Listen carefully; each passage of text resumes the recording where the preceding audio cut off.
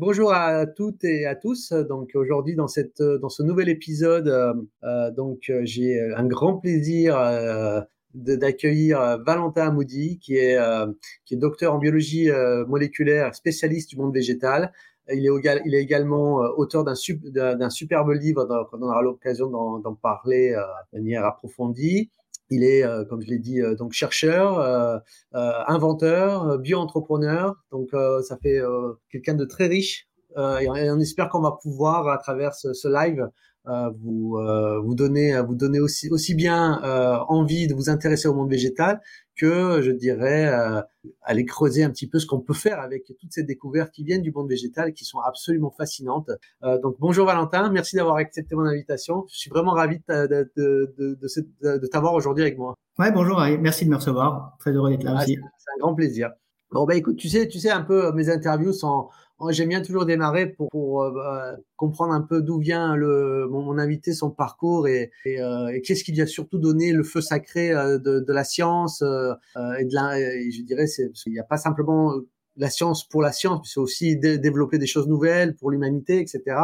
Donc, est-ce que on peut commencer un peu par te connaître un peu mieux sur ton parcours? Est-ce que, par exemple, quand tu étais enfant, déjà dans l'arrière-cour de l'école ou chez tes parents, tu observais le monde vivant avec curiosité ou finalement c'est venu très tard? C'est ça qui m'intéresse souvent de comprendre chez l'invité. Ouais.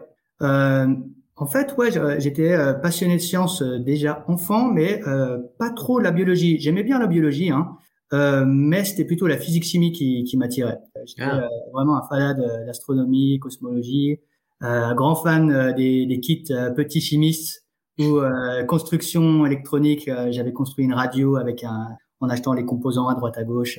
Donc c'était vraiment, c'était plus la physique-chimie. Et tout ce qui était vulgarisation scientifique, genre c'est pas sorcier. Pendant longtemps, je voulais faire comme métier, je voulais faire bosser à c'est pas sorcier en fait. T'en fais pas pour les changements de main. Je suis en train de voir si c'est pas mieux de te mettre voilà, c'est mieux comme ça. Voilà, plus sympa. Ouais, donc t'étais plus fasciné par le monde de la physico-chimie que par le monde du vivant. Alors, c'est ça. Et ton environnement familial, est-ce que tes parents étaient scientifiques ou pas du tout? Est-ce que c'est Ouais, alors mon père a un background scientifique, il faisait des analyses d'eau, des qualités d'eau, pardon. Et ma mère pas du tout. Ouais. Donc en fait, ouais, j'ai toujours aimé la physique chimie, la bio aussi, mais c'était vraiment en physique chimie quand j'étais enfant. Après, je sais que le déclic bio est venu au lycée en fait, jusqu'en terminale en fait. J'ai eu un prof en terminale de bio qui était vraiment génial et qui était passionnant. Et bon, je pense qu'aussi le programme devait être aussi intéressant. Je me rappelle plus exactement ce que c'était, mais je me rappelle en terminale de me poser la question, est-ce que j'ai pas envie de faire de la biologie en fait? Et en fait, les inscriptions pour les études supérieures, donc après le bac, ça se fait assez tôt dans l'année. Je crois que c'était mars comme ça. Donc en fait, je me rappelle, je m'étais inscrit pour une prépa physique-chimie, sachant que je faisais un bac physique-chimie aussi, enfin spécialité, un bac scientifique spécialité. Tu étais programmé pour aller dans cette voie-là, quoi. Exactement, ouais. Et donc en fait, à la fin de l'année, je me disais mais qu'est-ce que je vais faire? Je crois que j'ai envie de faire de la biologie en fait. J'ai été accepté en prépa physique-chimie et je me suis retrouvé un petit peu, j'ai pas osé refuser. Je me suis dit c'est un peu craché dans la soupe, je vais aller en prépa physique-chimie. Bon, c'est ça que je voulais faire depuis le départ. Et au bout de quelques semaines, en fait, je suis arrivé, c'était bourrage de crâne. Fallait apprendre les choses par cœur. J'ai été témoin d'humiliation de la part d'enseignants, qui était vraiment pas normal, voire choquant. Et les fameuses colles, c'est ça, les fameuses colles en prépa?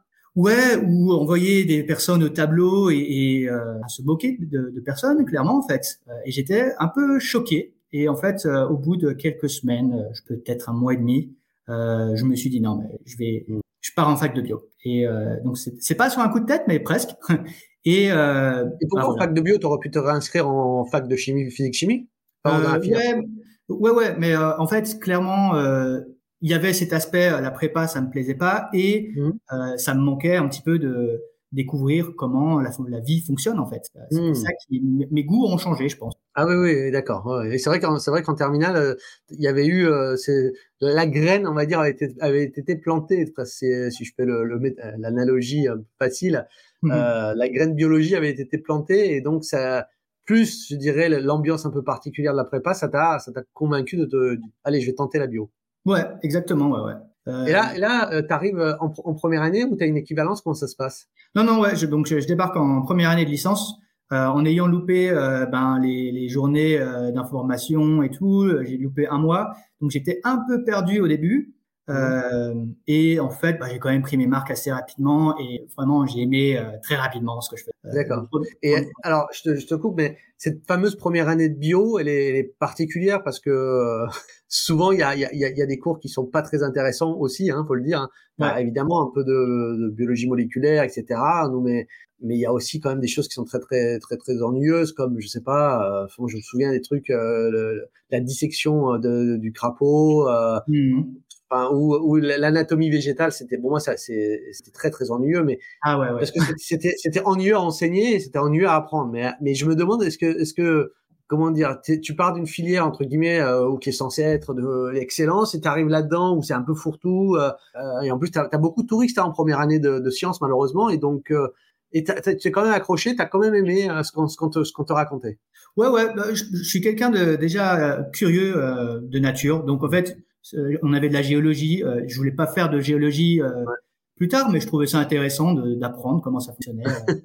Et ouais, pour les cours de biologie animale, ouais, en fait, les cours, j'ai trouvé très intéressants. Je trouvais ça marrant d'apprendre comment les vers de terre se reproduisent. Mais par contre, à apprendre, ouais, c'était vraiment du gros volume par cœur. J'essaie de me rappeler, ouais, c'est pas plaisant, mais en fait, je me rappelle, il y avait de la biochimie qui était passionnant, la biologie moléculaire, on apprenait.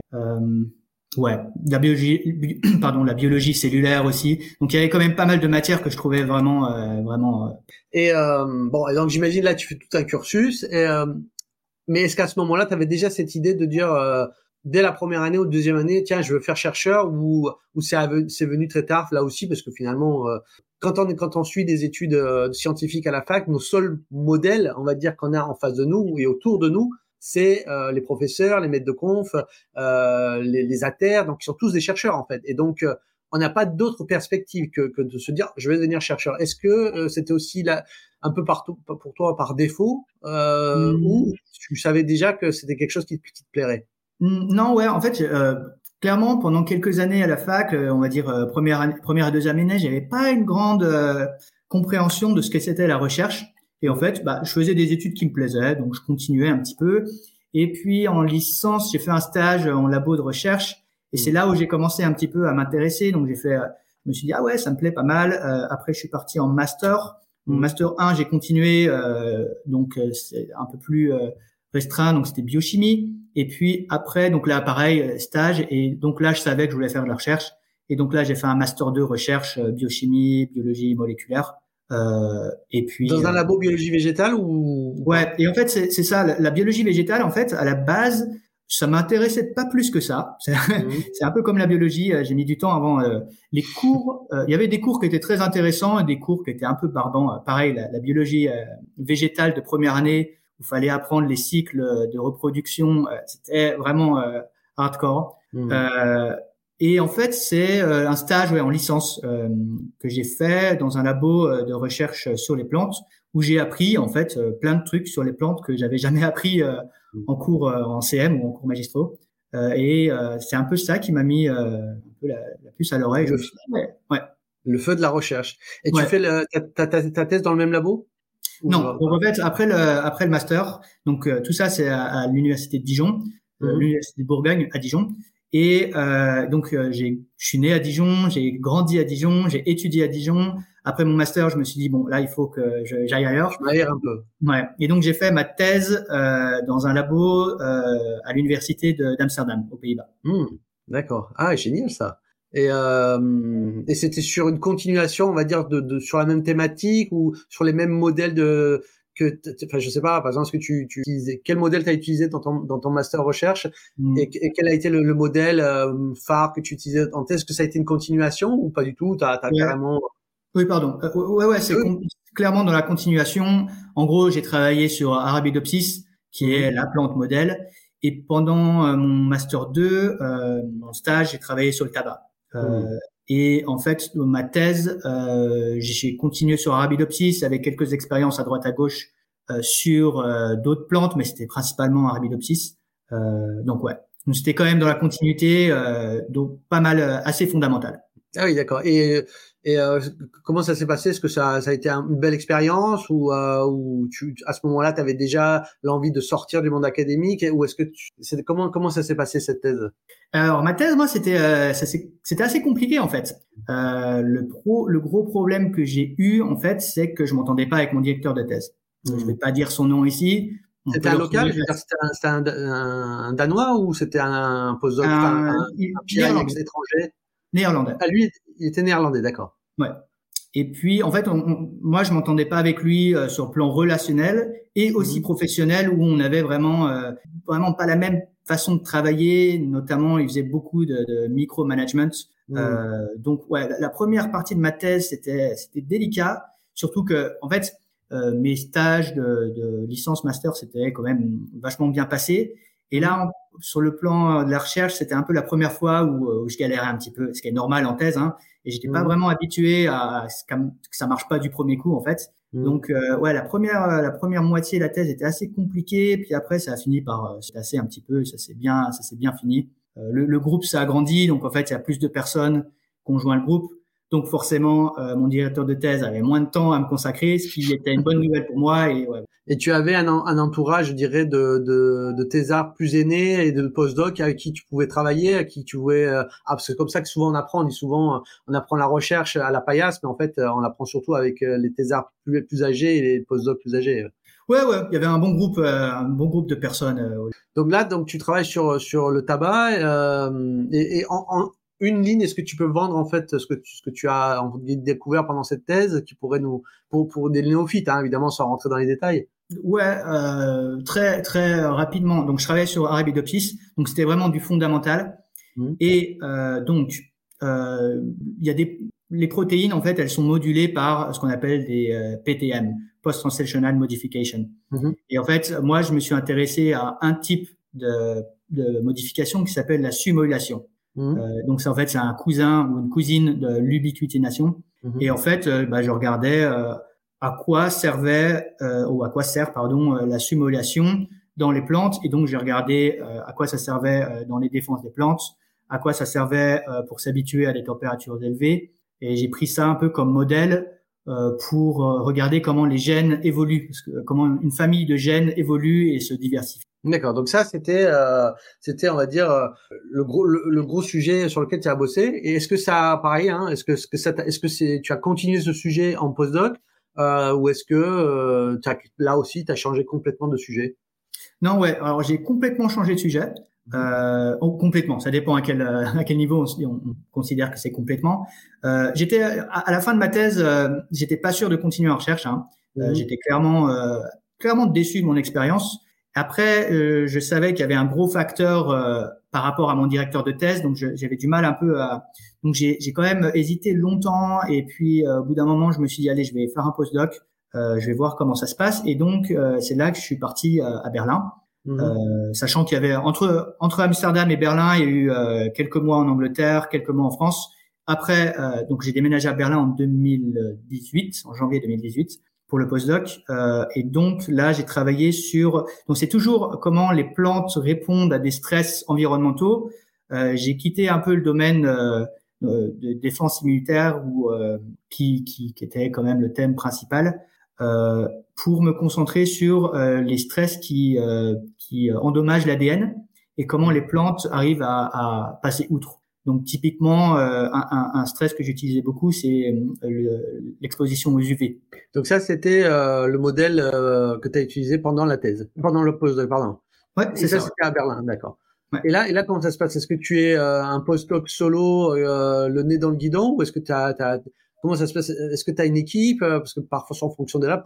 Par exemple, on a toujours cette légende où on nous raconte souvent quand on arrive dans un laboratoire américain, en tant que thésard, enfin, quand on est fraîchement diplômé, qu'on arrive pour un postdoc, les gens sont surpris de voir les moyens qu'ils ont. Ils ont un technicien, ils ont même parfois, ils ont même plusieurs. Enfin, il y a toute une comment dire, équipe autour du projet et les gens sont un peu souvent étonnés parce c'est souvent des expérimentateurs, donc ils ont du mal on va dire à déléguer en fait presque. Est-ce que tu as eu aussi ce phénomène-là ou est-ce que tu faisais toi-même les expériences? Ouais, justement, faire les expériences, c'est aussi un des côtés de la recherche qui ne me plaît pas, clairement. Vraiment, la manipulation de l'intérieur, c'est pas quelque chose qui me plaît beaucoup. Donc, en fait, j'ai eu la chance. C'était une petite équipe avec beaucoup moins de moyens que les équipes dans lesquelles j'ai travaillé avant. Et en fait, il n'y avait pas vraiment d'aide de techniciens. Par contre, j'ai eu plein d'étudiants. Donc ça, c'était vraiment cool, des masters et des licences qui venaient, qui avaient des projets. Donc j'ai vraiment aimé le fait j'avais une petite équipe en gros, et ça s'est bien passé. Et là, tu restais combien de temps à Berlin sur ce poste-là? 4 ans. Ah oui, 4 années, d'accord. Ouais. Et tout ça, ça a débouché sur une belle liste de publications parce que j'ai quand même regardé avant de te rencontrer. Ça a été très productif et à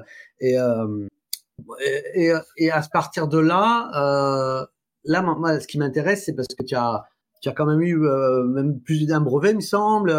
Tu t'es lancé dans l'entrepreneuriat et là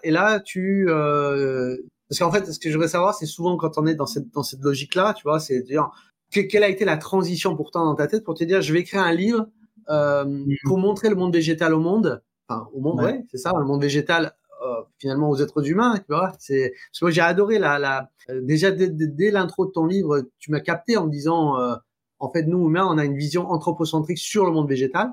Et j'avais pas réfléchi, effectivement, tu as tellement raison, parce on pense toujours qu'on a une vision anthropocentrique sur les autres animaux, mais on pense pas qu'on a une vision anthropocentrique aussi sur les plantes. Donc justement, je te fais la transition sur ton livre. Comment ça se fait que tu as eu l'idée d'écrire un livre et pourquoi et comment ça s'est passé? Attends, je vais peut-être me présenter la couverture. Partager l'écran. Bah, il est là. Ouais. Tu le vois? Ça charge, ouais, c'est bon. Ouais. Voilà. Donc, Le pouvoir des plantes aux éditions Humaine Science, qui est paru le 6 septembre 2023. Donc, en fait, c'était un peu un rêve d'écrire un livre. J'avais ça dans le coin de ma tête depuis un moment, en fait. Je trouvais l'idée d'écrire un livre cool. Je savais pas vraiment sous quelle forme ou ce que je voulais faire. Et puis, en fait, c'est en lisant des livres de vulgarisation où l'idée a germé petit à petit. Et en fait, l'idée m'est vraiment venue à la fin de ma thèse, donc automne 2016. Je venais de lire Le charme discret de l'intestin de Julia Anders. Donc c'est un livre que j'ai vraiment adoré et je me suis dit, en fait, c'est ça que je veux faire, expliquer comment ça marche, comment ça fonctionne, en explorant plein de facettes différentes. Et en fait, les plantes, c'était un sujet parfait pour ça parce que c'est un sujet qui est assez méconnu en fait. Et donc voilà, c'est comme ça que j'ai eu l'idée d'écrire ce livre. C'est super intéressant ce que tu dis parce que finalement, quand on s'intéresse au microbiote, parce que c'est de ça que parle ce livre, qu'on soit, on va dire, comme moi, issu de la recherche sur, on va dire, les cellules humaines, animales, on va dire, pour faire simple, les gens qui nous écoutent, quand on est à la fac, souvent, il y a une dichotomie qui se fait. Il y a ce qu'on appelle les végétalistes, c'est-à-dire les biologistes qui travaillent sur le monde végétal et les animalistes qui travaillent sur le monde animal et humain. Et on se parle pas trop, en fait, c'est parce que c'est déjà deux mondes différents. Et en fait, ce qui fait le lien, vraiment, entre le monde animal et végétal, outre le fait qu'on mange le végétaux, c'est le microbiote, c'est le monde microbien. Et une bonne partie du microbiote qui nous colonise vient des végétaux qu'on mange. Donc ça fait vraiment un lien extraordinaire. Donc et j'imagine que ce livre, quand tu l'as lu, je peux imaginer que toi aussi, tu as eu une espèce d'éclair de génie en te disant, mais bien sûr, en fait, ces micro-organismes qui sont aussi quelque part les descendants de nos ancêtres, c'est eux qui font le lien entre ces êtres évolués que sont les plantes et les animaux. Ouais. Tout à fait. C'est pour ça d'ailleurs qu'il y a un chapitre tout entier où le chapitre n'est pas tout entier dédié à ça, mais une grande partie aux microbes qui interagissent avec les plantes. Bon, alors donc on a un peu compris que l'envie d'écrire un livre un peu plus large, c'est venu déjà pendant ta thèse à la lecture d'un livre qui t'avait marqué. Et au niveau écriture, comment ça s'est passé? Est-ce que tu t'es isolé dans un monastère et que tu l'as écrit d'un trait pendant 15 jours sans voir la lumière du jour? Ou est-ce que c'est le produit d'une écriture journalière, hebdomadaire? Comment ça s'est passé ton travail, ta façon de travailler pour écrire le livre? Ouais, alors en fait, ouais, donc l'idée je l'ai eue en 2016 et en fait j'ai commencé à rassembler des idées. J'avais une idée quand même assez claire de ce que je voulais raconter. J'avais 10 à 15 chapitres assez clairs. D'ailleurs, quand je regarde un peu le fichier que j'ai créé à l'époque, la trame est là quand même. Hein. Et puis en fait, je mettais des anecdotes. En fait, j'avais quand même collecté depuis un moment pas mal de petites histoires marrantes, de petites anecdotes, de faits intéressants. Et par contre, gros blocage au niveau de l'écriture. J'arrivais pas à écrire et donc j'ai mis ça sur pause, un peu en stand-by. Et en fait, donc l'idée, c'est resté sur pause jusqu'à il y a pas si longtemps que ça en fait. En fait, j'ai rencontré un chercheur, Mehdi Moussaïd, qui travaille au Max Planck Institute à Berlin. Et en fait, lui, il travaille sur l'étude des foules. Il a une chaîne YouTube qui Ah bah oui, oui. D'ailleurs j'ai lu son livre, donc ouais. Et voilà, excellent, il est excellent. ouais. J'ai pas percuté quand tu as dit le nom. Oui, effectivement, il est brillant. Exactement. Donc il a écrit un livre qui s'appelle La fouloscopie.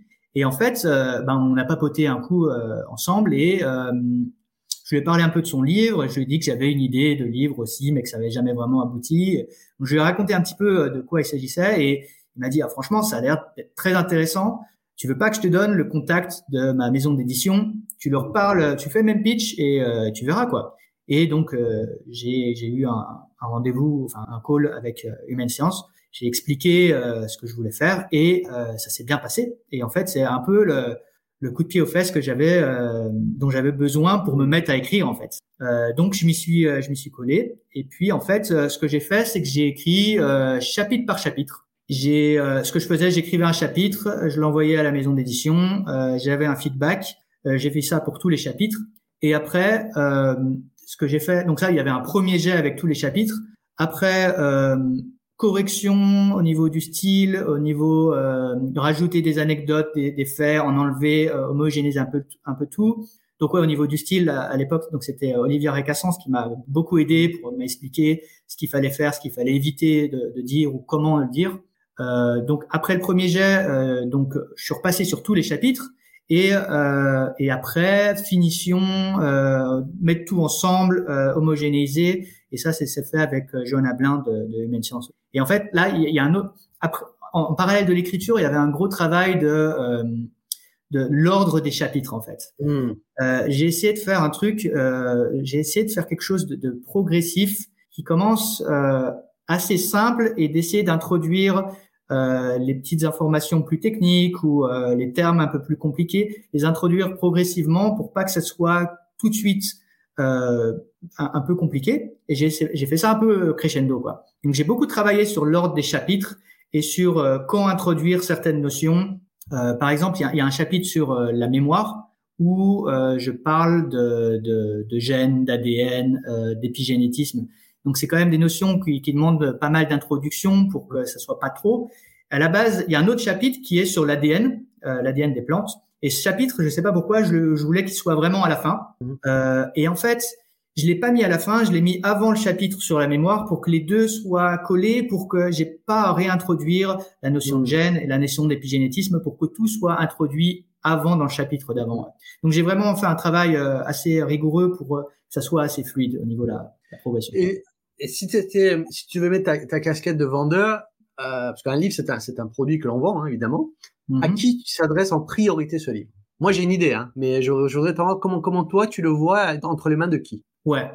Alors le public de ce livre, je l'ai voulu très large. J'ai essayé de rendre le livre vraiment accessible en faisant preuve de pédagogie et comme je disais d'y aller crescendo pour pas que ça soit overwhelming, pour pas que ça soit trop tout de suite. Donc pour réussir à suivre correctement les infos, je dirais qu'il faut avoir une curiosité scientifique sans forcément avoir un bagage scientifique qui va avec.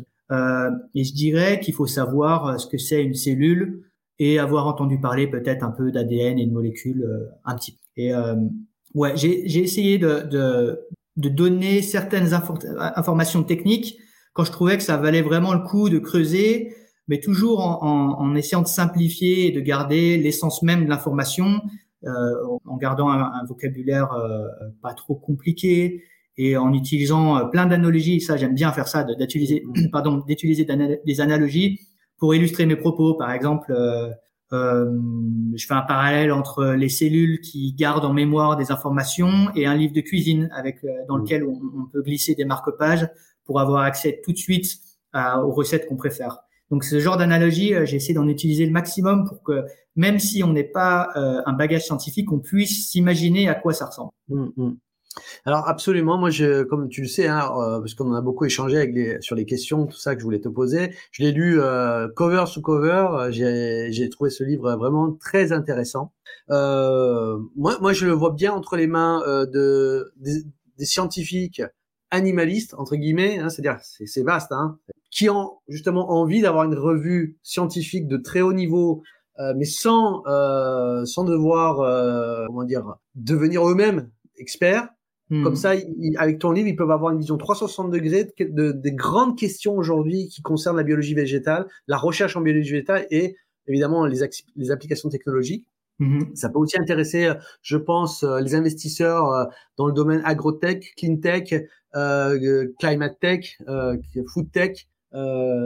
Tous ces gens-là, que ce soit analystes ou décisionnaires, je pense que c'est un livre qui peut vraiment les intéresser et les aider dans leur compréhension de ce qu'aujourd'hui est la science, parce qu'évidemment, quand on veut se lancer dans l'investissement dans ces champs-là, pour pas tomber dans du bullshit, il faut quand même se baquer avec de la vraie science et de ce que la science peut aujourd'hui faire et sur les questions sur lesquelles elle travaille, et pas se dire on va investir sur des trucs qui vont changer le climat du jour au lendemain. Il y a des choses qu'on peut faire, des choses qu'on peut pas faire. Il y a des grands enjeux scientifiques et sur ton livre te permet justement de très rapidement et facilement, parce que tu l'as superbement écrit, de comprendre ces grands enjeux à 360 degrés.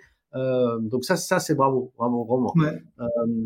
Donc si on rentre un peu dans le vif du sujet, alors parler un peu du monde végétal, parce que on a lancé une grosse promesse sur ce live, les secrets du monde végétal.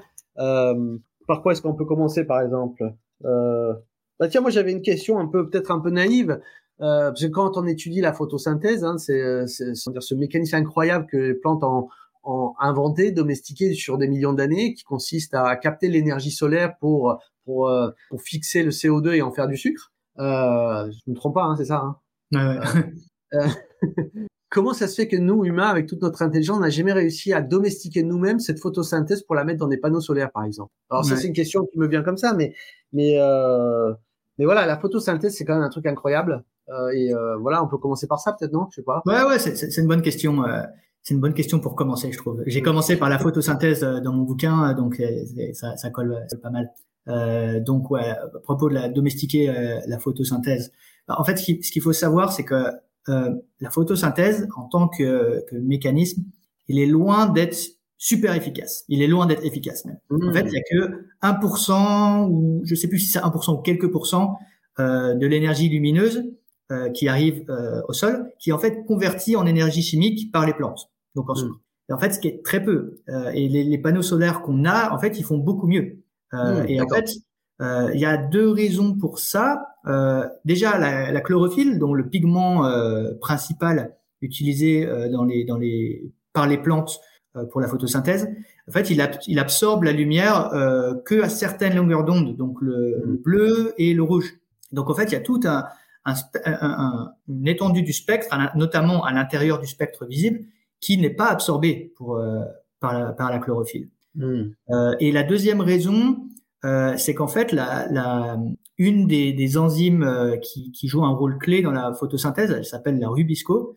En fait, c'est la protéine qui capte le CO2 atmosphérique. Et en fait, le problème, c'est que cette rubisco, elle a un deuxième substrat, elle capte aussi le dioxygène pour catalyser une autre réaction qui s'appelle la photorespiration.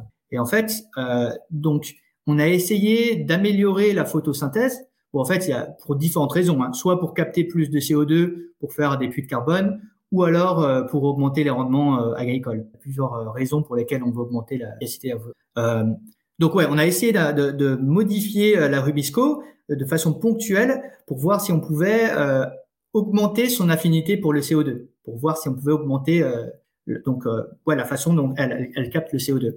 Et en fait, on s'est aperçu qu'à chaque fois qu'on faisait ça, en fait, on arrivait à augmenter l'affinité, mais l'enzyme perdait en turnover en fait. Donc on perdait en efficacité derrière. Donc il y avait tout le temps un trade-off, un peu comme des vases communicants. Dès qu'on met quelque chose de l'autre côté, ça diminue. Donc en fait, ouais, ça fait quand même longtemps qu'on essaye. À ma connaissance, il n'y a pas grand-chose qui a marché. J'ai juste lu un truc récemment où il y a une étude qui a essayé de rechercher l'évolution de la rubisco dans les plantes, et ils ont trouvé qu'il y avait des plantes ancestrales dans la famille des Solanacées, c'est la famille des tomates et des pommes de terre, qui avaient une rubisco qui est ancestrale entre guillemets, qui est censée avoir une activité bien plus importante. Donc en fait, ça ouvre un peu des portes pour le futur. C'est-à-dire d'amener le gène de cette rubisco ancestrale qui serait plus performante et de le mettre dans des plantes d'intérêt. Alors, tu peux voir ça comme ça, mais tu peux voir aussi étudier la protéine, pourquoi cette protéine est plus efficace, et essayer après de faire des modifications ponctuelles sur la protéine dans une plante. Donc il y a différentes Et au niveau des pigments, donc j'ai compris, hein, donc ce que c'est, je le savais pas, par exemple que la chlorophylle, donc finalement elle est pas si efficace que ça, parce qu'elle est quand même très complexe. On va pas parler de la chimie de la chlorophylle, c'est quand même une molécule assez complexe. Donc on imagine que cette complexité-là lui permet d'avoir une efficacité énorme, mais en fait finalement pas tant que ça. Puis elle est pas si efficace que ça pour capter les photons, les convertir, et les transmettre dans le système. En fait, ça aussi, c'est quelque chose que j'ai compris avec ton livre, c'est que finalement le monde animal va chercher à travers l'évolution à devenir de plus en plus performante au niveau enzymatique, au niveau de ces systèmes de spécialisation. Tu vois, les serpents, ils ont des crocs, des venins, etc., très spécialisés, alors que les plantes, elles ont cette force qui est leur abondance, c'est-à-dire que c'est comme elles ont cette espèce de multitude et cette abondance, c'est-à-dire, on voit bien une plante quand elle germe, enfin qu'elle fleurit ou qu'elle fait ses branches, c'est-à-dire que c'est la quantité qui finalement pallie au fait qu'elle est moins efficace à l'échelle cellulaire ou moléculaire. Est-ce que je me trompe dans cette perception globale du monde végétal? Non, ouais, tout est fait de façon plus lente, plus ouais, ça correspond assez bien à ce que D'ailleurs, on le voit bien dans la reproduction aussi, hein, ouais, enfin, c'est vraiment fascinant. Bah, écoute, on peut peut-être passer on peut peut-être avancer un peu sur ah oui, tu abordes aussi l'immunité des plantes. On va évidemment pas spoiler le livre, mais l'immunité des plantes avec d'autres concepts, hein, dont tu as parlé, la mémoire ou le World Wide Web, on en parlera aussi. C'est vraiment des concepts aujourd'hui qui reviennent, qui ne sont plus du côté un peu ésotérique. C'est vraiment la science. Là, on parle d'immunité de la plante, on parle de la mémoire, on parle vraiment justement, je parlais d'anthropocentrisme, mais effectivement, on utilise maintenant un vocabulaire qui revient, qui est dans le monde animal et qu'on transpose ou qui finalement existe chez les plantes, mais d'une autre manière.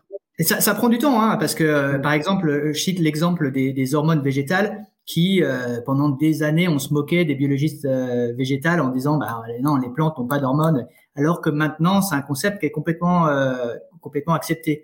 Et pareil pour donc l'immunité, la mémoire. Et la mémoire, ça fait encore, c'est un sujet qui est qui fait encore polémique. Il y a encore des personnes qui considèrent que les plantes n'ont pas de mémoire.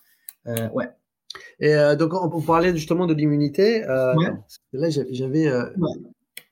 Donc j'ai un chapitre qui est dédié à l'immunité des plantes en fait. C'est un sujet que j'aime beaucoup parce qu'en fait c'est les sujets mes stages universitaires, je les ai faits sur ces sujets en fait, sur les défenses des plantes. Et donc en fait les plantes ça peut, quand on les regarde comme ça, elles peuvent sembler assez inertes, mais en fait malgré les apparences, elles ont un système immunitaire qui est en fait assez sophistiqué. Il y a des molécules qui reconnaissent la présence de potentiels agresseurs comme des microbes, donc bactéries ou champignons ou des insectes. Et après la reconnaissance de ces agresseurs, les cellules végétales vont déclencher des défenses. Il y a toute une batterie de mécanismes qui se déclenchent. Par exemple, la production de molécules antibactériennes ou antifongiques. Qu'est-ce qu'il y a d'autre? La fermeture des stomates. Donc en fait, les stomates, c'est des pores qu'il y a sur les feuilles. Et en fait, c'est les pores par lesquels il y a des échanges gazeux pour la photosynthèse. Et en fait, forcément, c'est des points d'entrée pour les microbes. Donc, une des premières réponses, c'est de fermer ces pores pour être sûr que aucun microbe ne s'infiltre à l'intérieur des tissus végétaux. Donc, ouais, il y a un autre. Excuse-moi, cette corrélation entre l'agression bactérienne ou microbienne et le fait que ça se ferme est bien aujourd'hui établi. C'est-à-dire qu'on est sûr que l'estomac se ferme par un espèce de mécanisme lié à la présence de microbes. Ah oui, bien sûr. Ouais, c'est complètement établi. C'est pas le seul mécanisme qui engendre la fermeture des stomates. C'était complètement établi, ça, ouais.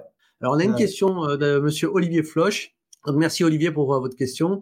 Les plantes s'installent à un même endroit pour toute leur vie sur la planète et ont dû développer toute une série de stratégies pour assurer leur subsistance, reproduction, prédation, adaptation au changement de leur environnement immédiat. En fait, c'était une remarque, mais merci Olivier. Oui, effectivement, je sais plus ce que je disais. Ah oui, il y a aussi un phénomène qui est assez intéressant, c'est la réponse hypersensible. Donc, on imagine une feuille et un microbe qui arrive sur la feuille et la feuille va en fait sacrifier des cellules tout autour du site d'infection pour empêcher que le microbe puisse se propager en fait. Question de monsieur Cédric Cabrol. Donc bonjour Valentin, bonjour Harry, bonjour Cédric. Abordez-vous le contrôle climatique exercé par les plantes? Si oui, quelles seraient vos illustrations? Merci. Donc est-ce que c'est une question que tu abordes dans le livre? Oui, bien sûr, ouais. Chapitre 4. Voilà, je vous le recommande. Hein. Est-ce qu'on prend les questions au fur et à mesure comme ça ou Oui, on est à bâton rompu parce que sinon on est en live, c'est le principe. Bon, sur l'immunité, il y a tellement de choses à dire, mais moi j'ai trouvé ça vraiment fascinant. Alors effectivement, dans le système dans les systèmes végétaux, dans le monde végétal, tu n'as pas de système immunitaire spécifique comme il y a chez les animaux avec les anticorps, etc. Mais donc c'est un système qui est aspécifique entre guillemets, je dis entre guillemets, mais la capacité des plantes à générer un catalogue extrêmement varié de molécules leur permet d'avoir une chimiothèque antibactérien, antimicrobien absolument dingue. Et c'est ça qui est fascinant en fait. Ouais. Et justement, moi j'ai une question là-dessus. Quelle est la réactivité de la plante à générer de la variabilité moléculaire pour qu'il y en ait une qui puisse jouer le rôle de bactéricide ou de fongicide? En fait, c'est ça il n'y a pas de système immunitaire adaptatif, pardon. Et donc, en fait, les plantes, elles naissent avec une boîte à outils contre différents microbes, mais par contre, dès qu'il y a un microbe qui arrive à surpasser ses défenses, et ça arrive par des pressions de sélection qui sélectent des bactéries ou des microbes qui, avec des mutations un peu aléatoires, vont d'une façon ou d'une autre arriver à résister à la défense. En fait, la plante se retrouve assez démunie. Il y a tout un jeu d'échanges évolutifs entre les bactéries, les microbes ou les pathogènes qui arrivent à surpasser les défenses, et en réponse, toujours avec un jeu de pression de sélection, des plantes qui vont réussir à établir des protéines de résistance pour contrer cette offensive, et en réponse, les microbes encore vont réussir à nouveau contrecarrer les défenses, etc., etc. Et donc, en fait, les défenses des plantes sont quand même ont toujours un temps de retard, en fait. Et ce qui, en fait, entraîne dans certains cas des épidémies. Et par exemple, il y a la banane qui est décimée en ce moment par la maladie du Panama qui est causée par Fusarium. Il y a la vigne qui est touchée par le mildiou, le riz qui est attaqué par des souches de Xanthomonas qui déclenche le flétrissement du riz, je crois, ça s'appelle, ça en français. Pareil, dans le Maghreb, les figues de Barbarie, elles sont ravagées par des insectes qui ont réussi à passer outre les défenses. Et donc, il y a tout un pan entier de biotech et de sélection ou d'amélioration d'espèces qui vise à optimiser les défenses des plantes quand elles sont démunies par rapport à un agresseur. Alors toujours dans cette idée ça va un peu peut-être Ouais, il y a tellement de questions. Il y a aussi la question, bah oui, le monde des plantes, c'est fascinant. C'est l'horloge interne des plantes. On a tous été un peu jardiniers du dimanche et on sait que quand on plante des graines, je sais pas, en décembre, elles vont pas pousser, mais dès les premiers jours du printemps, ça va commencer à germer. Donc, comment elles le savent, comment elles le sentent, tout ça, c'est extraordinaire. Ouais. Mais on n'a pas le temps de tout évoquer. Mais il y a aussi je dirais, leur reproduction sexuée chez les plantes. Parce qu'il y a, est-ce que la question de plantes mâles et femelles fait sens dans le monde végétal? Comment est-ce qu'elles se reconnaissent? Comment est-ce que des semences d'une plante reconnaît les semences complémentaires de la même espèce? Parce qu'évidemment, encore une fois, dans cette idée d'anthropocentrisme, on sait très bien comment ça fonctionne chez les animaux. Il y a des spermatozoïdes, il y a des ovules, il y a des protéines de surface, il y a des jeux de clés, de serrures qui permettent de pas féconder, on va dire, un ovocyte d'une autre espèce. Et quand bien même ça fusionne, on va avoir des développements avortifs parce qu'évidemment, le jeu chromosomique étant tellement différent entre un homme et un chimpanzé que ça va jamais aboutir. Mais chez les plantes, comment ça se passe? Parce que ça, c'est quand même aussi une question fascinante. Ouais, ouais. En fait, la reproduction sexuée, c'est pas quelque chose dont je parle trop dans le livre. J'ai essayé de pas trop en parler, mais il y a plein de choses à dire. Ouais. Pour les phénomènes de reconnaissance, il y a aussi des récepteurs qui interviennent et qui empêchent les fécondations, pardon, les fécondations interespèces et aussi les autofécondations aussi dans D'accord. certains cas.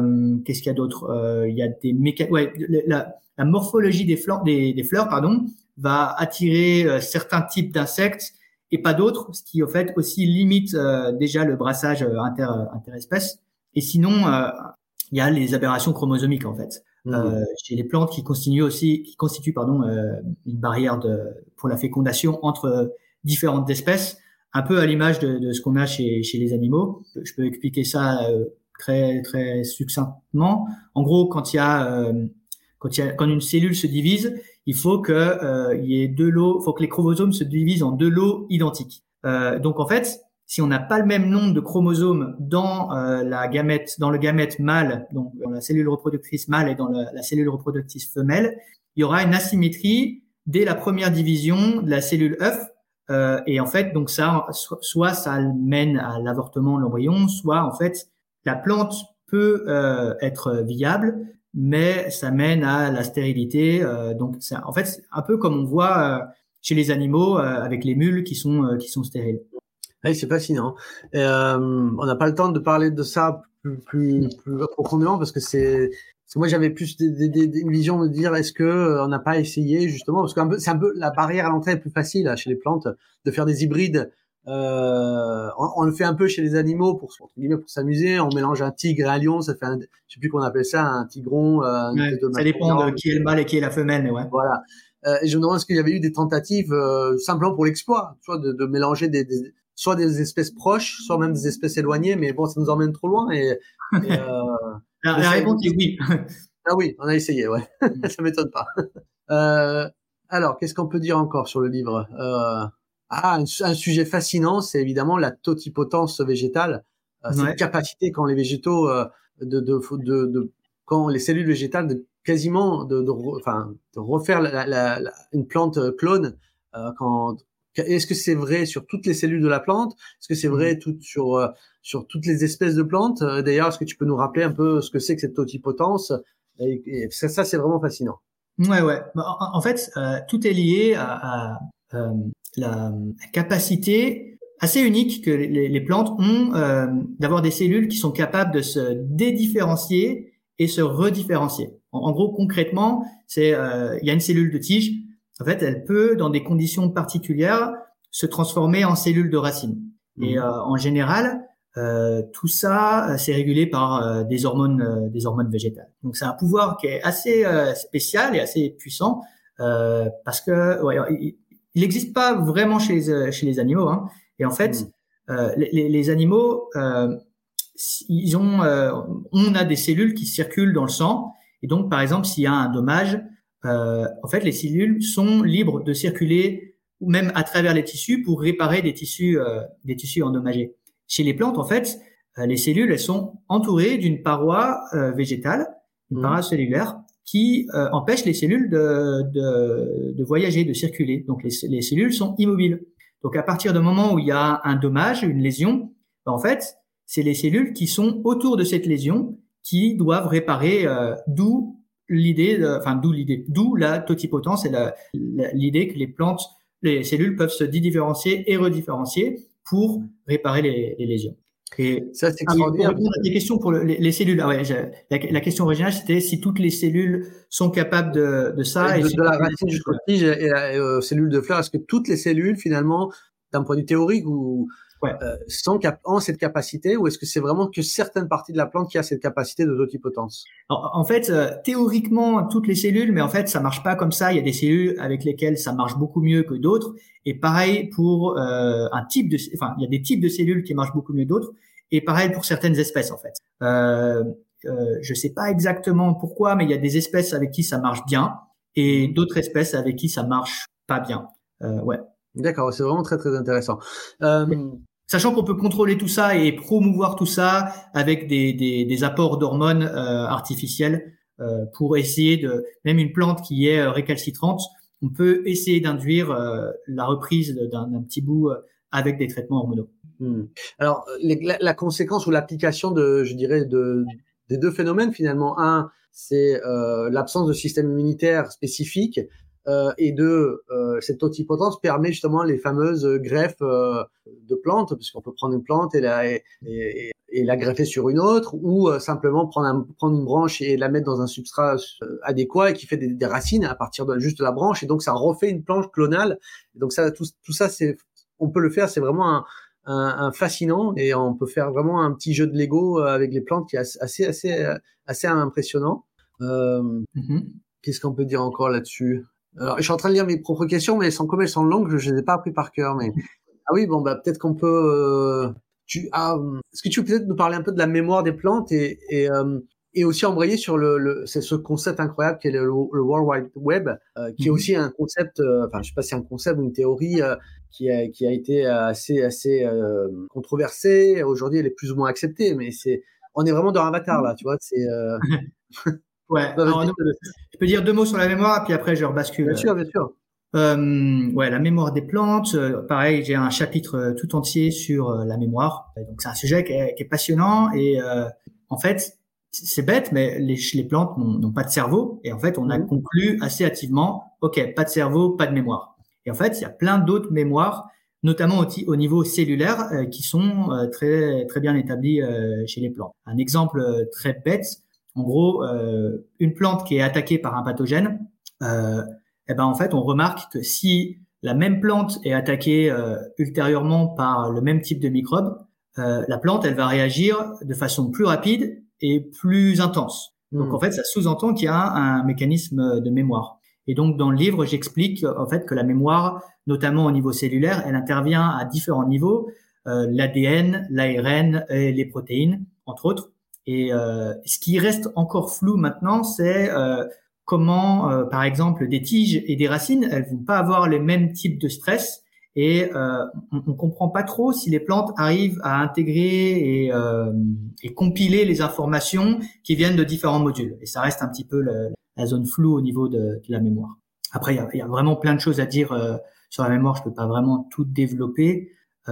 Et ton autre question, je me rappelle plus. C'était la mémoire. Alors, le World Wide Web, mais juste avant, tu parles aussi dans ton livre sur comment est-ce que des plantes arrivent à amener la sève des racines, surtout des plantes très très hauts. Je crois que le record c'est la taille de la Tour Eiffel, il me semble. C'est des arbres qui ont de mémoire, qui arrivent à atteindre la taille de la Tour Eiffel en termes de hauteur. Donc, il me semble que c'est ça le record mondial de. Je suis pas sûr que ça soit aussi au Tour Eiffel, mais c'est quasiment, je crois. Je me rappelle même plus combien après la Tour Eiffel en hauteur. Mais c'est pas grave. La sève monte assez haut. Et comment est-ce qu'elles arrivent à faire monter cette sève alors que physiquement c'est quasiment une mission impossible, mais elles y arrivent. Bon, on laissera les lecteurs aller voir le livre. Il y a énormément de curiosités comme ça qui ont été dont tu apportes les réponses scientifiques, puisque les scientifiques se sont attachés à y répondre. Peut-être une dernière question sur le livre, parce que ça aussi c'est quelque chose de fascinant, c'est le fameux le Wood Wide Web, c'est ça? Ouais. Voilà, j'ai dit le Wood Wide Web. C'est donc le réseau souterrain Ouais. entre les plantes, les microbes, et entre les plantes et d'autres plantes de même espèce et d'autres espèces même. Ouais, alors c'est bien d'avoir deux mots là-dessus parce qu'il y a plein de choses à dire encore, comme toujours, hein. Donc en fait, ouais, les plantes au niveau des racines ont formé des symbioses avec des champignons. Donc en fait, c'est une association donnant-donnant. La plante cède un petit peu de ses sucres, produit la photosynthèse pour que le champignon grandisse, et en échange, le champignon donne des vitamines, des nutriments, augmente la surface des racines. Donc les racines exportent une plus grande surface dans le sol. Et donc en fait, donc cet organe spécial s'appelle la mycorrhize. Et donc les plantes mycorrhizées, c'est très très bien décrit, poussent bien mieux que les plantes non mycorrhizées. Donc c'est un truc qu'on essaie d'appliquer en agriculture, trouver quel microbe, quel champignon s'associe avec quelle espèce et quel avantage fournissent. Et en fait, dans les années 90, il y a des découvertes qui ont été faites où le champignon, en fait, qui a fait une symbiose avec un arbre, en fait, va continuer à pousser et va rencontrer la racine d'un autre arbre et va former aussi une mycorrhize, etc., etc. Et en fait, il y a tout un réseau qui se forme où les arbres seraient connectés par cette fibre de mycélium, de champignons. Et donc, l'idée que les plantes s'échangeraient des molécules, soit de croissance, soit de danger. Donc en fait, ça, c'était un concept qui était vachement sexy parce qu'en fait, c'est quand même génial de penser à ça. Et en fait, il y a quand même depuis quelques années, il y a un bémol. On commence à se dire qu'on a peut-être tiré un peu trop de plans sur la comète. Il y a quelques études qui commencent à paraître. Je parle d'une dans mon livre où c'est en fait une méta-analyse. Donc en fait, c'est une étude qui regarde toutes les études qui ont été faites ou une grande partie des études. Et en fait, il y a un truc qui est en train qui s'appelle le biais positif de citation. Et c'est un fléau en science un petit peu. C'est pas que pour ça, mais ça illustre parfaitement le problème en fait. Mettons qu'il y a 100 études qui ont été faites et qu'il y en a 2 où en fait on s'aperçoit qu'il y a des échanges de molécules entre 2 arbres, mais qu'il y en a 98 autres où en fait on trouve rien. Et en fait, les 2 études qui ont montré qu'il y avait des échanges, en fait, elles vont concentrer toute l'attention, notamment pas seulement des chercheurs, mais aussi de la couverture médiatique pour parler de ce qui marche en fait. Donc en fait, ça remet pas en cause tout le concept de Good Wide Web, mais en fait, ça met un bémol dans quelles circonstances est-ce que ça marche et etc.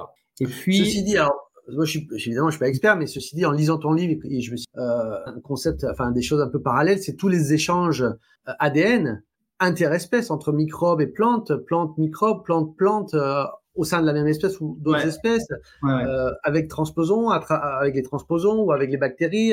Donc, on peut imaginer que des molécules libres informationnelles aussi puissent, à travers ce réseau souterrain. Absolument, absolument. L'autre raison pour laquelle certains chercheurs doutent un petit peu de ce réseau, ou en tout cas de l'importance du réseau, en fait, il y a des études ça a commencé dans les années 90, donc ça commence à dater un petit peu, et on se demande si, en fait, il y aurait pas des alternatives qui ont été oubliées, qui pourraient expliquer les résultats.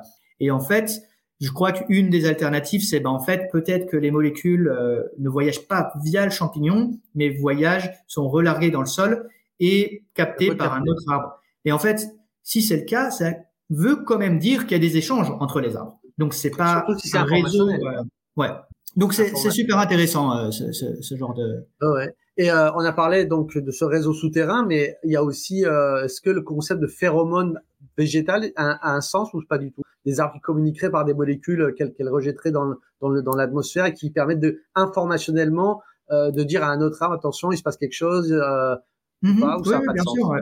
Toujours, j'ai beaucoup d'exemples sur le système immunitaire des plantes, mais ça illustre pas mal de mécanismes. En fait, déjà quand on va dire une feuille est attaquée, en fait, il y a tout un échange d'hormones, production d'hormones qui va alerter le reste de la plante aussi, même si le reste de la plante n'a pas été attaqué, pour préparer en cas d'attaque. Et en fait, c'est un exemple, c'est j'ai oublié le nom de l'espèce. J'ai oublié le nom de l'espèce végétale. C'est pas grave. Bref, des arbres qui, quand ils sont attaqués, relarguent des molécules dans l'air et pour alerter qu'il y a des gazelles qui commencent à les brouter, pour alerter, enfin c'est pas pour alerter, mais en gros ils relarguent des molécules que les autres arbres perçoivent, donc ils savent qu'ils sont en présence ou qu'il y a des animaux qui broutent aux alentours et qui peuvent préparer à leur tour leur défense. Et parce que ces molécules sont relarguées, vont être perçues par l'arbre réceptrice. Est-ce que tout le mécanisme, je dirais, de signalisation est aujourd'hui bien écrit? Est-ce que on sait exactement la molécule rentre par les stomates, j'imagine, elle est captée par les cellules. Est-ce qu'il y a des récepteurs dans les cellules? Est-ce qu'il y a une signalisation? Est-ce que tout ça c'est bien connu ou c'est encore à l'état d'hypothèse? Donc c'est bien connu que ça marche et que l'éthylène notamment est évaporé, enfin passe dans l'air et est perçu. Je te cache pas que je sais pas à quel moment c'est perçu. Ça veut pas dire que c'est pas connu. Moi, je sais pas exactement comment ça marche. D'accord, ouais, c'est fascinant. On peut imaginer aussi que quand on déchire une feuille de citronnier et les arômes que nous on perçoit quand on voit agréable aient un sens pour le monde végétal, que c'est une agression pour la plante et certainement il doit se passer quelque chose pareil pour, je sais pas, pour le basilic. Basilic, quand on arrache une feuille, il y a le parfum qui s'en échappe, mais pour la plante, c'est une agression et que vraisemblablement il doit se passer quelque chose. C'est vraiment fascinant et ça on se dit encore qu'on a tout un univers à découvrir avec le monde des plantes. Et qu'en termes d'application, nous humains, on a quand même fait des choses extraordinaires avec les plantes, puisque 90%, je sais pas, je dis n'importe quoi au niveau du chiffre des plantes, des végétaux que l'on consomme sont issus du croisement et de la sélection faite par la main de l'homme. Alors le pourcentage, je te laisse me le corriger. J'ai dit 90, mais c'est peut-être plus ou moins, mais c'est énorme. Que ça soit les céréales, les légumes, les fruits, tout ce que nous mangeons est issu du croisement de la main de l'homme. Même les fruits exotiques que vous pensez être exotiques, comme la banane, la mangue, etc., sont issus des croisements que l'homme a fait pour obtenir des fruits qui ont des qualités que leurs ancêtres n'avaient pas. Par exemple, la banane sauvage est remplie de graines immangeables. Donc c'est pas forcément des croisements. Les croisements, c'est il y a pas si longtemps que sélection, ça. Ouais. C'est de la sélection surtout. Ouais, les deux. Oui, et donc on a cette image-là de ce qu'on nous on est arrivé à faire avec les plantes. Éventuellement, on imagine que les vêtements que l'on porte sont faits de fibres de coton, de lin, de chanvre. Et voilà, on s'arrête là, quoi. Même quand on imagine, quand on fait du génie génétique pour produire des OGM, c'est souvent pour améliorer la qualité agroalimentaire des plantes ou de leur résistance éventuelle aux insecticides, enfin aux insecticides, j'allais dire aux insectes, etc., et aux microbes. Mais en fait, l'application de ce que l'on a découvert sur les plantes est beaucoup plus vaste que finalement notre estomac et finalement à nous vêtir. Est-ce que tu pourrais peut-être nous parler un peu des applications biotechnologiques qui sont un peu moins connues du grand public, peut-être? Ouais. Comme tu le dis, en fait, il y a énormément d'applications biotech des végétaux et qui vont au-delà de la création de nouvelles espèces agricoles. Et donc en fait, il y a plein de secteurs en fait qui sont concernés. Je pense à la cosmétique, la pharmaco, secteur humanitaire, l'urbanisme, quoi d'autre, même l'exploration spatiale en fait, la production d'énergie. En fait, il y a tout un chapitre que j'ai réservé dans le livre où je présente en fait des projets que je trouve soit super ingénieux, soit originaux, ou alors qui ont un impact. Donc, je peux t'en présenter une ou deux maintenant. Je pense à la molecular farming, donc l'agriculture moléculaire. Donc je vais commencer par un cas un peu simple qui est le cas de l'insuline, qui est un peu la success story de l'agriculture moléculaire, pour poser vite fait les bases. Donc en fait, l'insuline, c'est la protéine qui abaisse la glycémie et qui est utilisée dans certains cas de diabète. Et en fait, dans les années 80, on prélevait l'insuline à partir de pancréas de porc et de vache. Et c'est ça qu'on faisait jusqu'à les années 80, 90, 80 il me semble, où en fait il y a des scientifiques qui ont eu l'idée d'insérer le gène de l'insuline à l'intérieur d'une bactérie pour que ces bactéries se mettent à produire l'insuline. Donc en fait, on utilise les cellules comme une véritable usine biologique pour fabriquer les molécules qui nous intéressent. Et dans l'exemple de l'insuline, c'est une application pharmacologique, mais en fait, il y a plein d'autres exemples, fabrication d'anticorps, de vaccins, plein d'autres molécules en cosmétologie ou des enzymes pour dégrader certaines substances. En fait, dans le cas de l'insuline, on est passé de bactéries. Après, on a amélioré le système pour les produire dans des levures. Donc, les levures, c'est aussi des êtres unicellulaires, mais un peu plus évolués. Et en fait, même selon le type de protéines qu'on veut produire, on peut aussi passer en système de culture de cellules animales liquides. Et en fait, chaque système a ses avantages et ses défauts. Et dans les défauts, par exemple, les protéines et les levures, elles apportent pas certaines finitions aux protéines, les post-translational modification dont je parlais un petit peu avant. Dans le cas des cellules animales, c'est le coût. En général, cultiver des cellules animales en bioréacteur, ça coûte une blinde en fait.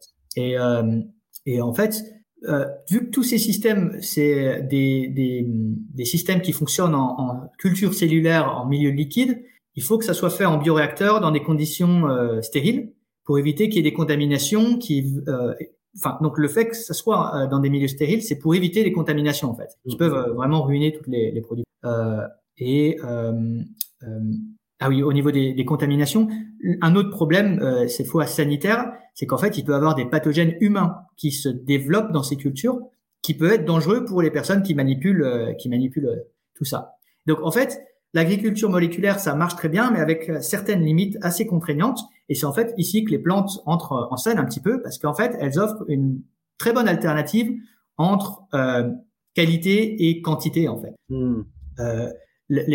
D'un côté, les cellules végétales, qui sont évolutivement parlant très évoluées, apportent une grande partie des finitions des protéines qui sont nécessaires. Et d'un autre côté, vu que c'est des plantes, on n'a pas besoin de bioréacteurs, on peut les cultiver en serre, en chambre de culture ou même en champ.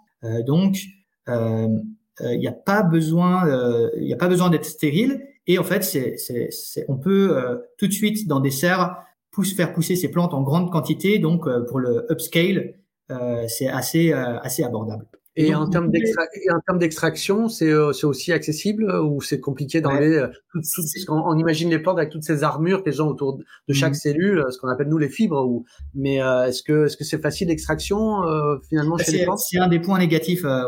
C'est un bon point. C'est un des points négatifs le process donc d'extraire les protéines et les purifier. Ça peut être un peu lourd avec les plantes. Ceci dit, je viens de faire un parallèle un peu bête, mais quand on prend une olive et qu'on en fait de l'huile d'olive, on extrait bien l'huile qu'il y a dans les cellules du fruit. Donc c'est faisable. Je pense que tout est possible. On fait beaucoup d'extraction pour l'industrie du parfum, donc j'imagine extraire des protéines d'intérêt dans des plantes OGM, ça doit être possible et non, enfin c'est. Ouais. Je viens de me rappeler d'un petit truc sur l'insuline, en fait, qui boucle un peu la boucle par rapport au début l'histoire avec l'insuline. En fait, là, j'ai vu ça il y a pas longtemps. C'est un copain qui m'a envoyé ce papier. On produit de l'insuline dans des salades maintenant. Et en fait, ça résout pas mal de problèmes, notamment la conservation. Il n'y a pas besoin de mettre ça au frais et pas besoin de l'injecter en intraveineuse en fait. Ou je sais pas si c'est intraveineuse, mais pas besoin de l'injecter avec une seringue. Il suffit donc la salade est comprimée et on mange ça. Et en fait, les fibres végétales protègent l'insuline de la dégradation dans l'estomac. Donc, et ça passe dans le sang au niveau de l'intestin. Et l'autre point positif, c'est que l'insuline, quand on l'injecte en seringue avec une piqûre, en général, souvent, c'est mal dosé et il y a un risque d'hypoglycémie si jamais on en injecte trop. Et en fait, donc là, cette étude-là, c'est sur des souris ou des rats. J'ai oublié. Bon, des rongeurs. C'est fascinant. C'est fascinant. Et au niveau paradigme, parce que tu sais, au niveau hormonologie, et j'ai envie de dire, on a toujours une vision un peu cybernétique de l'hormonologie chez l'endocrinologie et de l'hormonologie chez des animaux. C'est-à-dire que on a un pic de glucides, de sucre dans le sang, et il faut qu'il y ait un pic d'insuline pour le faire baisser. Donc c'est très cybernétique. Là, on se dit, avec une libération lente à travers la digestion, on arrive à avoir de l'insuline qui fait son job sur des pics de glycémie post-repas. C'est pas sur les souris. Forcément, c'est le modèle souris qui est beaucoup plus petit, mais je crois que c'est en 15 minutes, où ils observent déjà une atténuation progressive sans que ça chute d'un coup. Ouais, c'est fascinant, vraiment fascinant. Ça ouvre énormément de choses parce que justement, on se dit toujours que donc cette fameuse libération lente à travers cette salade qui est protégée par les fibres donc de la plante, qui permet donc ce release, cette libération lente, fait le job. Et ça c'est fascinant. C'est-à-dire que on n'a plus besoin de faire des injections ciblées à forte concentration à des moments précis. Ça sera au futur, hein. Ça c'est pas encore opérationnel. Ouais, non, mais...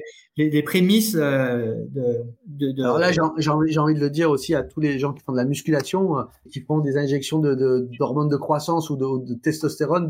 Peut-être qu'un jour vous aurez de la salade en marché noir OGM qui est gavé de testostérone, d'hormones de croissance et je sais pas, d'OPO, je ne sais pas. C'est rigolo à entrevoir qu'il va y avoir peut-être aussi un marché parallèle des OGM. Ça peut être marrant, ça. Pour les scientifiques un peu fous qu'on est, ça ouvre, je dirais, des perspectives un peu rigolotes. Bon, en plus, je dirais de l'aspect médical sérieuse. Donc, ok, Moléculaire farming. Et qu'est-ce que tu veux nous parler encore d'autre en termes d'application, parce que tout ça, c'est vraiment fascinant. Hein. Ouais. Qu'est-ce que je peux Il y en a peut-être parce que ça, c'est fascinant aussi. Hein, je sais pas ce qu'on peut parler de la terraformation ou permettre aux astronautes d'être complètement comment on pourrait dire, d'être complètement autonomes avec des microserres complètement autonomes qui travaillent. Tu vois, ça aussi c'est fascinant comment comment on emmène tout ça dans l'espace et comment on les fait vivre. C'est incroyable. Enfin, il y a tellement de choses qu'on peut faire avec les végétaux. C'est un autre truc qui est bien, je trouve, qui est vraiment à l'opposé un petit peu de la molecular farming, c'est tout ce qui est réurbanisation des espaces avec des plantes en fait. C'est un peu à l'opposé parce que c'est presque de la low tech en fait, qui je trouve assez intéressante parce qu'en fait avec l'urgence climatique, les changements qui sont en train de se passer. En fait, l'organisation des villes est aussi en train de changer. On est en train de s'apercevoir qu'il faudrait que les villes soient moins grosses, moins denses, moins chaudes, avec plus de proximité et un peu moins centralisées. Et en fait, les plantes peuvent rendre plein de services, dépolluer des sols, dépolluer l'air, faire des barrières anti-bruit le long d'axes principaux de circulation. Qu'est-ce qu'il y a d'autre? Rafraîchissement de l'air aussi, qui est très utile. Quelque chose qui est aussi assez souvent oublié, c'est l'effet positif sur l'humeur en fait, Bien sûr. Qui a vraiment un impact. Même l'apparition de jardins partagés ou jardins associatifs qui aident à la formation de communautés et la cohésion de ces communautés. Donc il y a plein de choses qui sont très intéressantes avec les plantes au niveau de l'urbanisation. Absolument, ça c'est, je sais pas si les gens ça les intéresse. Sur FunMOOC, il y a un très bon MOOC sur justement ce sujet. Si ça les intéresse, c'est très très intéressant.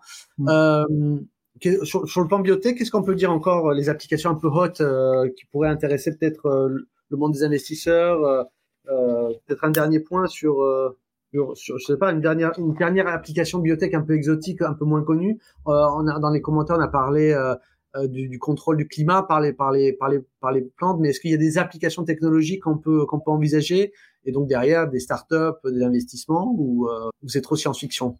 Non, il y a pas de science-fiction. Comme on parle de conquête de l'espace via les plantes, hein, donc c'est quand même. Qu'est-ce qu'il y a d'autre? Forcément, les plantes, ça offre une alternative très importante ou très intéressante en termes d'alternatives en protéines animales. Et donc il y a plein de produits à base de végétaux qui sont développés.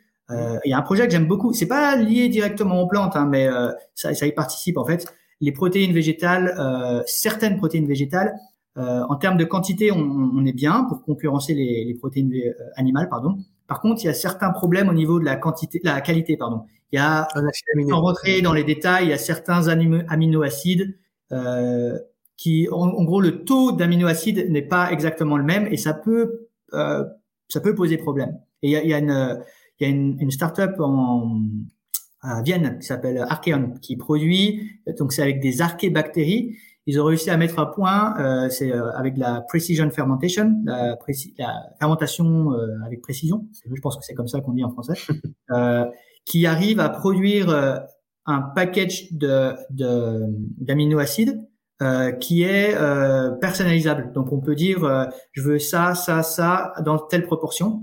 Et en fait, leur but c'est de pouvoir complémenter tous les produits véganes, les alternatives à la viande, pour que elles soient compétitives en termes de quantité, ce qui était déjà le cas, mais aussi de qualité. Ouais. Et ce que je trouve. En fait, non mais ça c'est vraiment fascinant parce que pour nous les hommes, hein, les humains, alors je sais pas si c'est vrai pour tous les animaux, la source de protéines, on va dire étalon, c'est le blanc d'œuf. C'est là où il y a en termes d'acides aminés, les protéines contiennent l'ensemble des acides essentiels dont on a besoin, plus ceux dont on n'a pas besoin. Donc ce qui fait de cet aliment l'étalon en termes de protéines, en termes de source de protéines. Et le problème des plantes, c'est que pour les végétariens, ils sont obligés de combiner les légumineuses avec les céréales, les sources de céréales, donc riz, blé, orge, etc. Et de combiner ça en un pour un avec des légumineuses pour ne pas avoir de carence en acides aminés. Et effectivement, comme tu le disais, les légumineuses, c'est vraiment une source très riche en protéines, mais elles sont carencées en certains acides aminés essentiels pour l'être humain. Et donc, ils sont obligés de combiner ça, faire des jeux de combinaisons un peu compliqués. Mais donc aujourd'hui, on pourrait carrément créer soit avec le monde végétal, on va dire les OGM, soit avec le monde bactérien ou micro-organismes au sens large, des sources de protéines qui rivaliseraient avec le blanc d'œuf. Et ça, c'est vraiment fascinant. Et donc il y a des pistes de recherche là-dessus. Ouais, exactement. Même d'application, parce que tu as cité une startup. Ouais, c'est ça. Archeon, ça s'appelle. Ouais. Mais il y a des projets comme ça, il y en a vraiment plein, vraiment plein. Pour le molecular farming, moi, j'ai essayé de faire ma propre startup. J'ai inventé une technologie. J'en ai pas parlé, mais en fait, il y a tout un problème de comment on produit les protéines dans les plantes. Est-ce qu'on les produit de façon constitutive? Mais en fait, il y a une compétition entre la croissance de la plante et la production des protéines. Donc, en fait, ce qui est mieux, c'est d'avoir un interrupteur pour pouvoir activer la production des protéines que quand la plante est grande. Donc j'ai inventé, on est en train de breveter ça avec l'université de Berlin, cette technologie pour pouvoir en un claquement de doigts produire une quantité assez grande de protéines simplement. Il y a des projets toujours dans le molecular farming pour revenir à la viande, des projets comme ça s'appelle Leaf Expression System ou Core Biogenesis qui sont à Strasbourg, qui produisent des facteurs de croissance pour en fait pour produire la viande en labo, donc la clean meat, donc c'est la viande produite en labo pour arrêter la viande industrielle en gros. Ça marche bien, mais c'est encore beaucoup trop cher pour être compétitif sur le marché. Et une des raisons, c'est les facteurs de croissance, donc les molécules qui poussent les cellules à se diviser. Et en fait, ces deux entreprises que j'ai citées, elles produisent des facteurs de croissance qui sont produits avec les plantes, en fait. Donc en fait, il y a plein de sujets. Donc le molecular farming vient se greffer à la food tech et tout ce qui est produits vegan et arrêter la viande industrielle. Donc tout est quand même assez connecté à ce niveau-là. Oui, c'est les convergences de différentes inventions, c'est la convergence de différentes inventions qui viennent de champs, on va dire parallèles ou même opposés parfois, qui arrivent à faire une convergence et un réseau d'innovation. Pour reprendre une terminologie qu'utilise Joël de Rosenay, qui est un futurologue, un biologiste futurologue, et qui parle de réseau d'innovation, c'est-à-dire qu'il faut qu'il y ait, en gros, pour faire simple, c'est pas parce que vous avez inventé l'ampoule à incandescence que vous allez faire fortune. Il faut que les maisons soient connectées à un réseau électrique. Il faut que il faut qu'il y ait l'invention des interrupteurs. Il faut qu'il y ait l'invention, je dirais, d'un compteur électrique. Il faut qu'il y ait l'invention d'une centrale électrique. Il faut qu'il y ait l'invention du câblage électrique. Et là, il y a une convergence d'inventions qui fait que d'un coup, on passe de la lampe à huile à des maisons illuminées par l'électricité. Ouais. Et c'est pareil dans le monde de la biotechnologie.